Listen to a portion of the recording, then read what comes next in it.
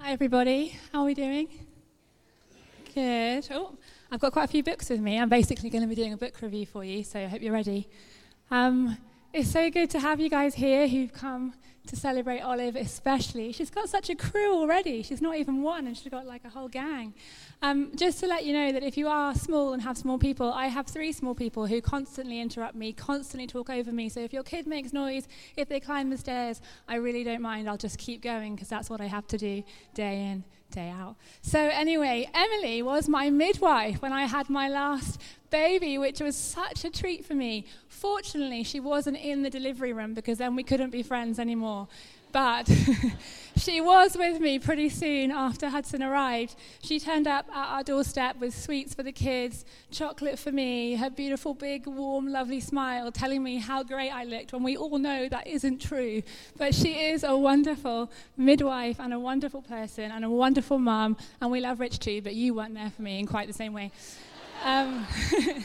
Anyway, I hope you'll forgive me for using a kid's version of the Bible, but I feel like it just paints such an awesome picture. The one thing I realized is also in the book of John. I didn't say that on the slide, but it's also in John.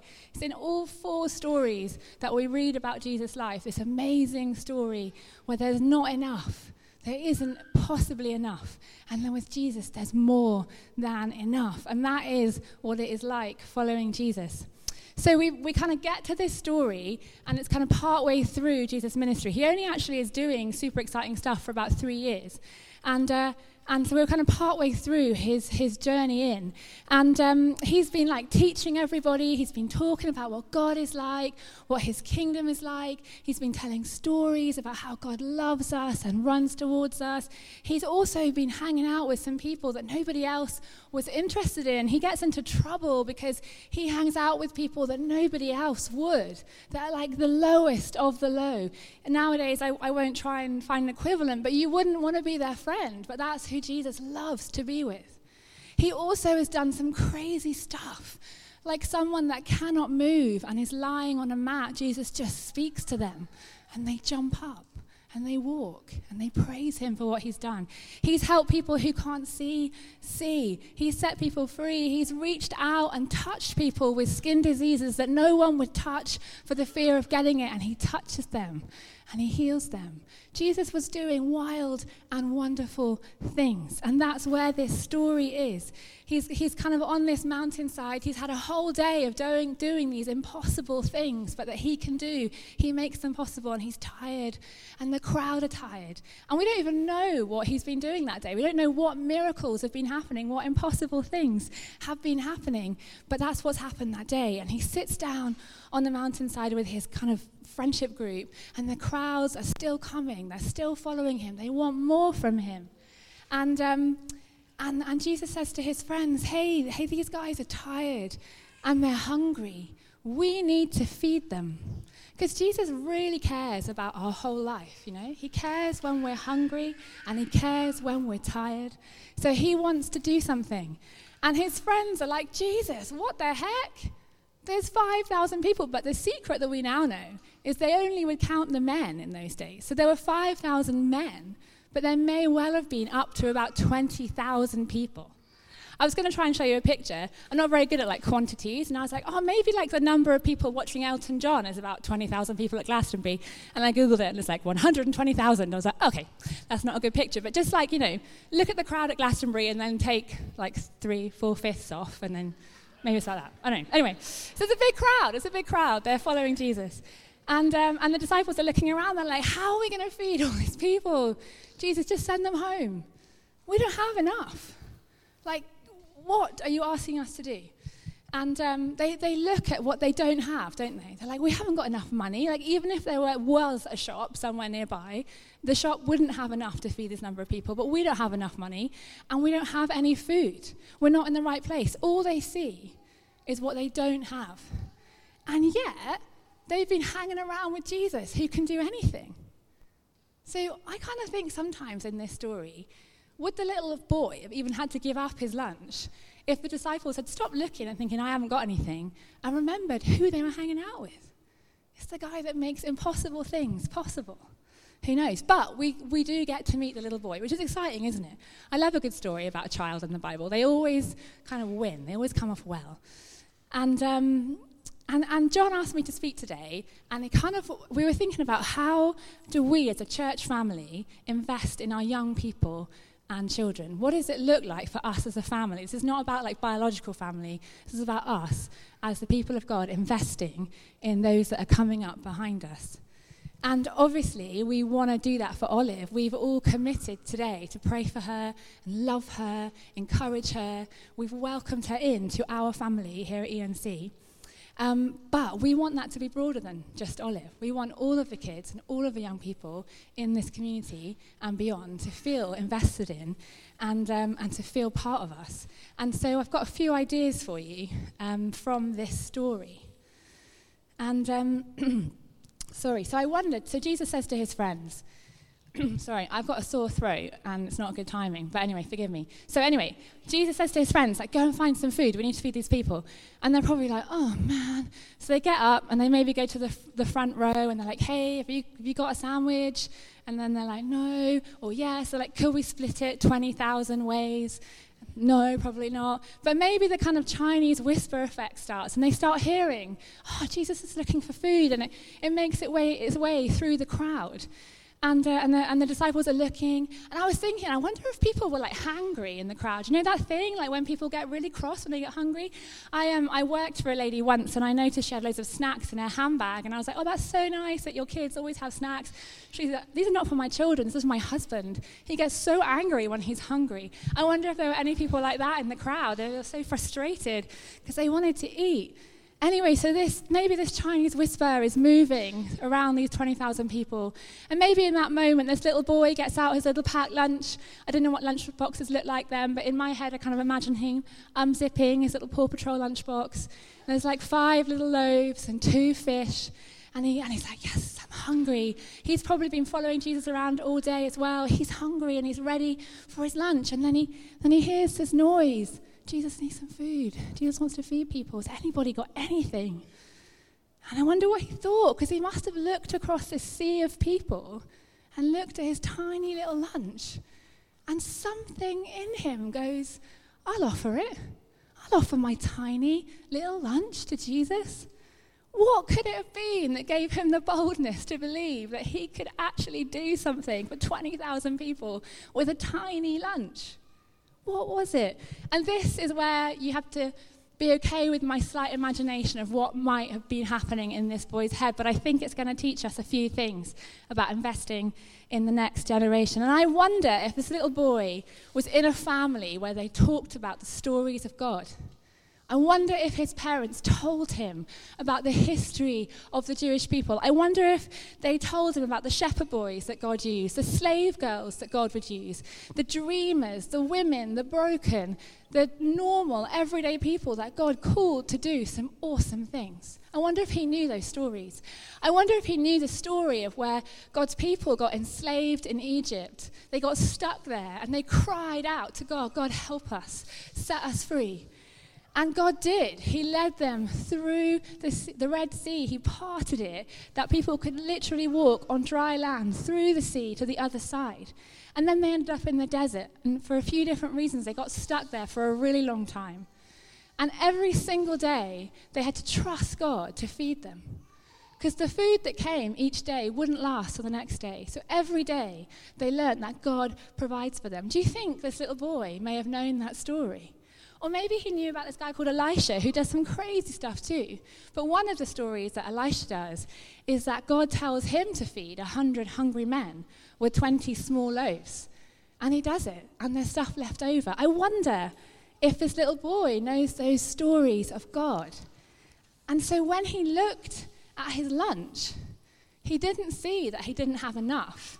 What he saw was that the God that he'd heard about could use a tiny little lunch. And Rich and Emily, I want to encourage you, use those stories with Olive. Tell her the stories that you know to be true of God. And Olive, we've got a present for you today because we love you.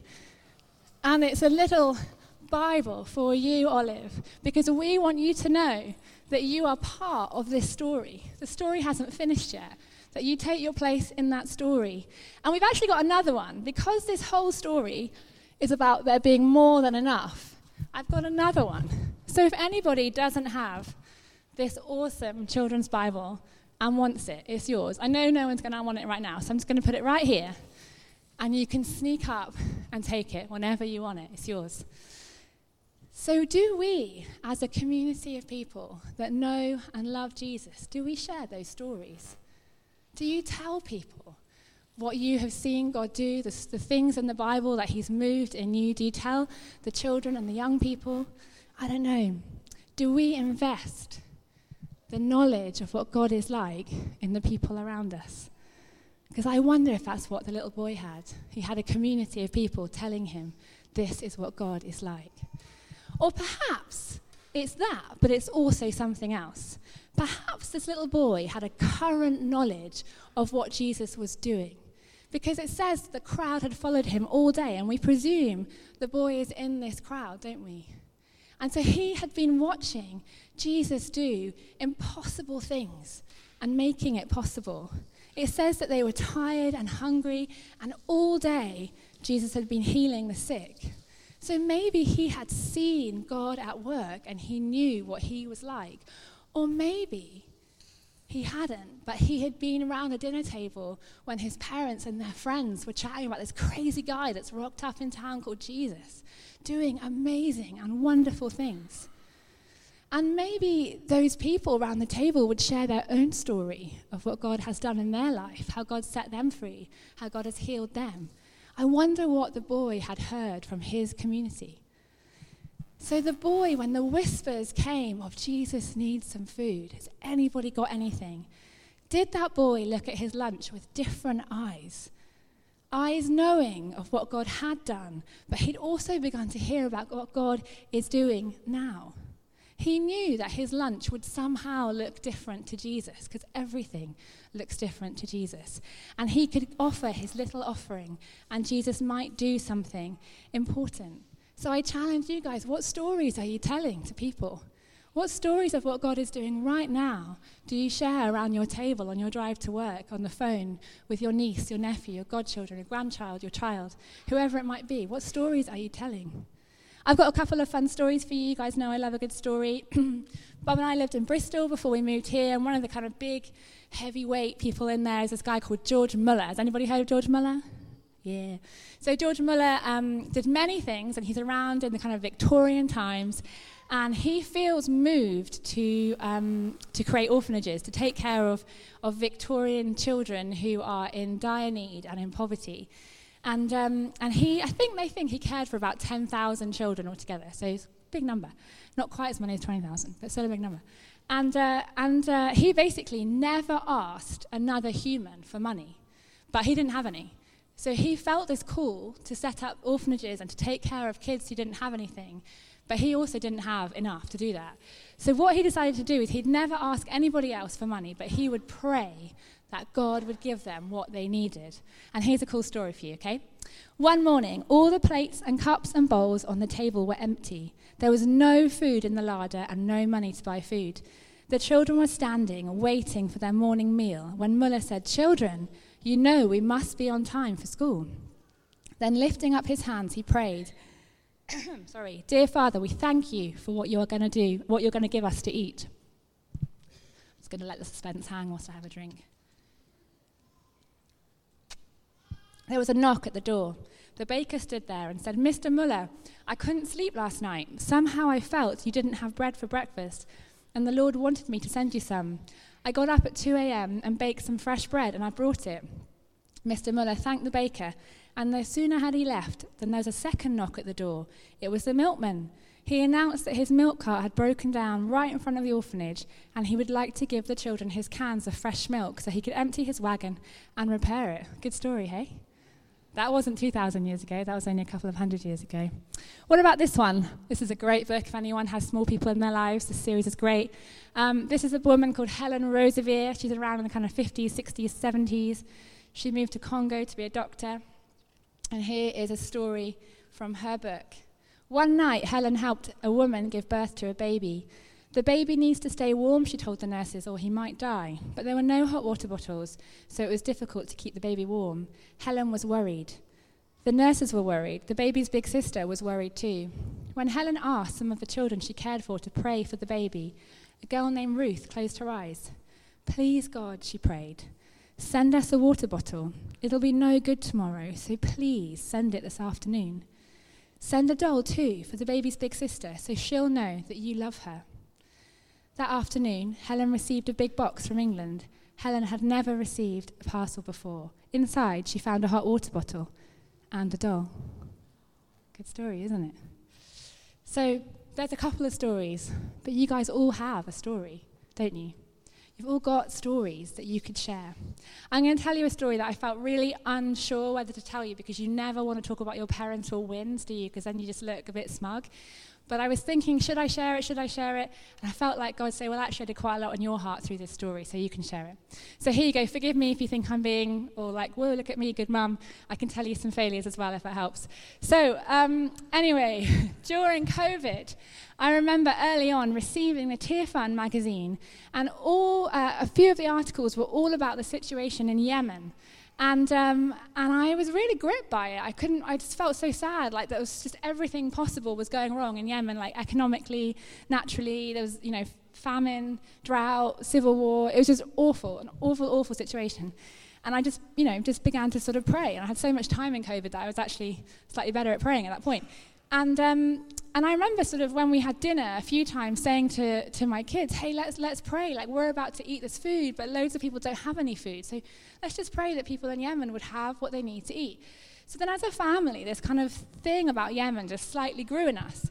And then Phoebe, who was 3, turning 4, said, Mum, I want to do something. What can I do for Yemen? And obviously praying is awesome, but what else can I do? And I said, well, in the magazine it says that £49 would feed a family, like, say, for a week. So why don't we try and raise some money? Let's try and raise a little bit of money.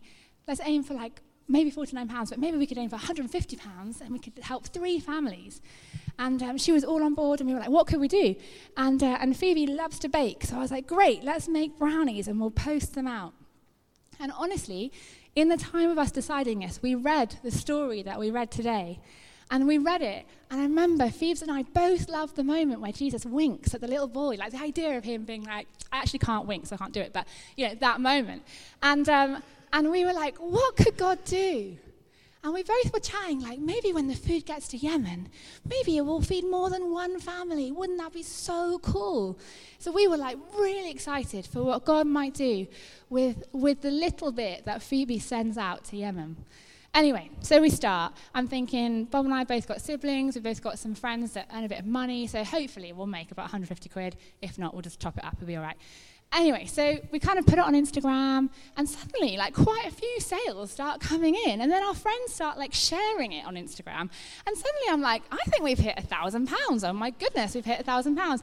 And then Bob and I are, like, knee-deep in brownies every night, trying to trim them to fit in the boxes, like, piling on the weight as we're eating all the extra bits of brownie.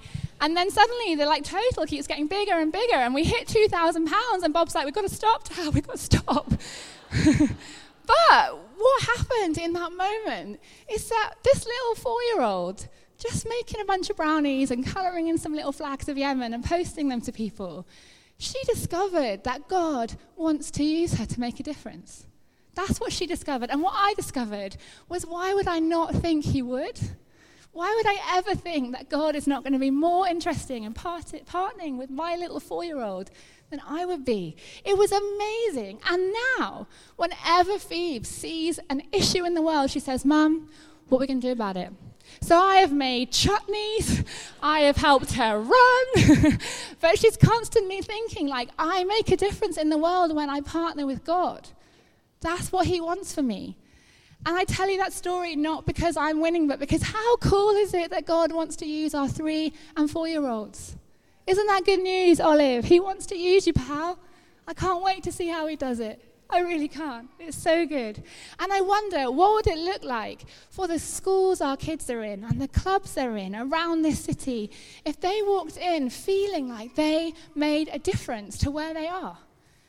What would they feel like if they felt that they had an influence to bring that something of their relationship with Jesus could impact the places they were. So often, we fear the influences around the world on our kids, and I get it.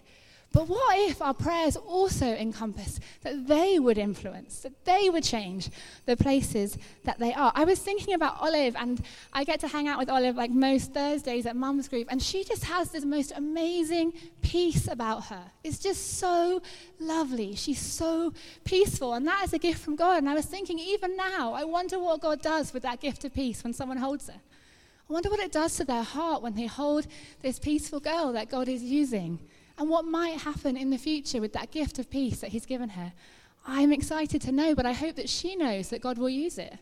Because he loves to partner with us in whatever we're doing and however small we are. So there are some stories for you, but I know that you guys have got them too.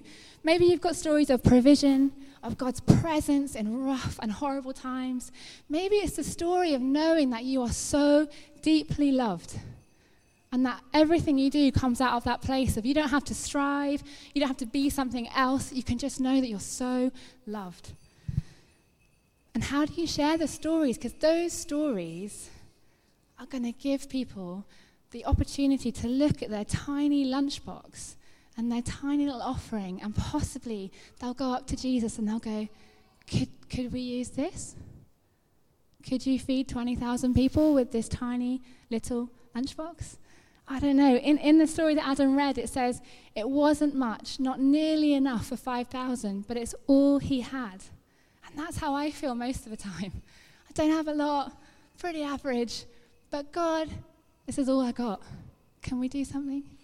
Can we try? Can I partner with you? And I think Jesus celebrates that kind of faith that goes, you've got enough, Jesus. You are more than enough. And he talks about childlike faith. And I think childlike faith is that we just trust him to do it all, isn't it? When we get grown up and we're all independent and cool and we think we can do it ourselves, that's probably sometimes where it all goes a bit wrong. Because actually as a kid, you just look up and you're like, okay, let's try. Let's have a go. Let's make some brownies. Let's pray that God would send a doll as well as a hot water bottle to the Congo. Who knows what might happen? So I wanted to tell one more story that I couldn't quite weave into the Jesus Feeds the 5,000, but it weaves into how do we invest in the younger generations. And it's this one. I was dedicated to Olive when I was 1 by my parents. It took me until I was 19 to actually choose to follow Jesus, but that's a long and boring story. But anyway, apparently in my dedication, I almost got dropped out of the pulpit. So you're lucky that you got to hold on to her yourself, because I don't know, John, if you've ever dropped anyone, but apparently I was almost dropped but rescued. But the point of the story is there's a moment in the dedication where they sort of open it up to the church family, like, you know, will you welcome her in, or will you pray for her, or whatever it is. And in that moment, I didn't know this lady called May committed that she would pray for me every day of my life. We, as a family, we don't really know her. You know, she's part of our church family, but we're not, like, deeply connected with her. But she prayed for me every single day of my life. She didn't get anything from it. Like, I didn't know. It wasn't like I'd run up to her and help her out with whatever I could do. She got nothing from me, but she chose to pray for me because she wanted to invest in her church family and the younger generations. And I have no idea like what those prayers have done in my life. But the Bible says that our prayers are powerful and effective. So I truly believe that her praying for me every day will have impacted my life. And I didn't know it. And my mum, when this lady May was like older and widowed and couldn't do so much, my mum ended up just helping her out a bit. And she'd always say, oh, how's Tabi doing? Like, what's she up to? And then she said to my mum, you know, I've prayed for her every day since you had her dedicated. My mum told me, I just couldn't believe it. This lady had prayed for me every day. It's such a beautiful thing. And I'll be honest, she's actually died now. So there's an opening for like my daily intercessor. If anyone wants to apply, I'd love it. But anyway, that's what our kids need from us. Our kids need you to pray for them. We talk about how scary the world is, all these things that are going on, and you have the opportunity to intercede for our kids, to stand in the gap and to say, Jesus, would you strengthen them? Would you bless them? Would you protect them? Would you partner with them? Would you help them to believe that anything is possible with you, Jesus? And we, as a community, can invest in young people and kids just by choosing to pray. Isn't that incredible? It's such a gift to us. It's such a gift. So I think there's loads for us to learn about our own faith and how we invest in young people from this story. But sometimes I think we disqualify ourselves, even possibly for praying for people, because we look at ourselves like the disciples did and go, we aren't enough. We don't have enough, we're not good enough, we're not clever enough, we don't, I don't know, whatever enoughs there are. Like we don't have it, we're not enough. And yet the joy of this story is it really isn't about you having enough. It's just about you being willing to say to Jesus, this is what I've got. And he's like, great, I'll do the rest. So for all of us here, if you're like hearing the stories and being like, wow, that's cool, but I can never do that. I'm not enough, blah, blah, blah. That isn't the way around it works when you're friends with Jesus. It's not about what you've got. It's about what he's done and what he's got, which just makes such a difference. There's one last book recommendation I'm going to give you. I love a book recommendation. This is a missionary called Heidi Baker. She works in Mozambique. There's some awesome people here who've also worked in Mozambique, so talk to them about some of these stories. But the book is called Always Enough. And she's working in Mozambique with her team, with loads of people. And it's a nation that has endured so much. They've had civil war, they've had floods, it's in poverty. I mean, the list goes on, right? It's a really tough place to be. And to be honest, the story will break your heart. The things that the kids in Mozambique are living through are absolutely horrendous. And Heidi consistently says when she's writing it, there was nothing I had that could make any difference except Jesus. And what she basically said is the thing that she learned over and over again is that Jesus is enough. That was it. She didn't have anything else, but she had Jesus, and he consistently broke through in the most miraculous, incredible ways, multiplying food, multiplying funds, finding space for them to be, all kinds of crazy stuff. And he's at work right now in the world doing impossible things and making sure that there's enough. So what does it look like for us, for Jesus to be enough for us? And is there space in our life? Are we willing to lay ourselves down a little bit, that we wouldn't have it all, but we would say to Jesus, can we bring something to you? Can we partner with you? I sometimes think we think of kids in the Bible as little saints, little angels, but I reckon this boy was probably very normal. I reckon he was hungry, and when kids get hungry, they are often on the edge of a meltdown, aren't they? They're you're watching it thinking, I need to get home for tea, it's gonna blow, he's gonna blow. And I wonder if that little boy was that hungry, all day following Jesus around. I would be hungry and tired and a bit cranky. And I love that he's opening his lunch and he's ready to finally have some food. But then he hears what Jesus is doing and he's so much more excited about that than he hears his own lunch. He doesn't really care about his sandwiches anymore. He wants to partner with Jesus, and I want to be like that. I don't want to care about the things that I need or assume I've got to be like or that I want. I just want to see what it would be like to partner with Jesus and watch him feed 20,000 people with my tiny amount. I want to see our kids in this community raised to be more excited about what Jesus is doing than they care about what anybody else thinks of them. I want to see the kids and the young people in this family more interested in restoring this broken world than they are in building their own empires. I would like to see a generation of people who are more captivated by Jesus and who he is and what he's going to do, that they are willing to offer up the little that they have in their hands, their little lunch, in order that everybody would be able to taste and see that God is good. Wouldn't that be good? I feel like you need to clap or something. Yeah, thanks, Owen. That's what we want. Come on. We want to see kids who are set free, don't we? We want to see them as God made them to be. And we have a role to play. We can pray and we can talk to them about what God is like, and we can invite them to partner with God in what he's doing right now. At the end of the story that Adam read, it said it's what God had been doing from the beginning, of course, taking the nothing, making it everything, taking the emptiness and filling it up, taking the darkness and making it light. And I think that sounds like what we need right now, doesn't it? When you watch the news, wouldn't it be amazing to see some of that darkness being made light? Yeah, thank you. And Jesus wants to partner with all of us and transform the world. And Olive and our kids and young people, he wants to do it through you. So as a church family, we commit to share with you the stories of God. We encourage you to partner with him, and we will pray for you. We will stand in the gap, and we will fight that you would follow Jesus in the fullness of all that he brings. Let's just pray, and then I will go. What time is it? Okay, good. Jesus, we love you so much.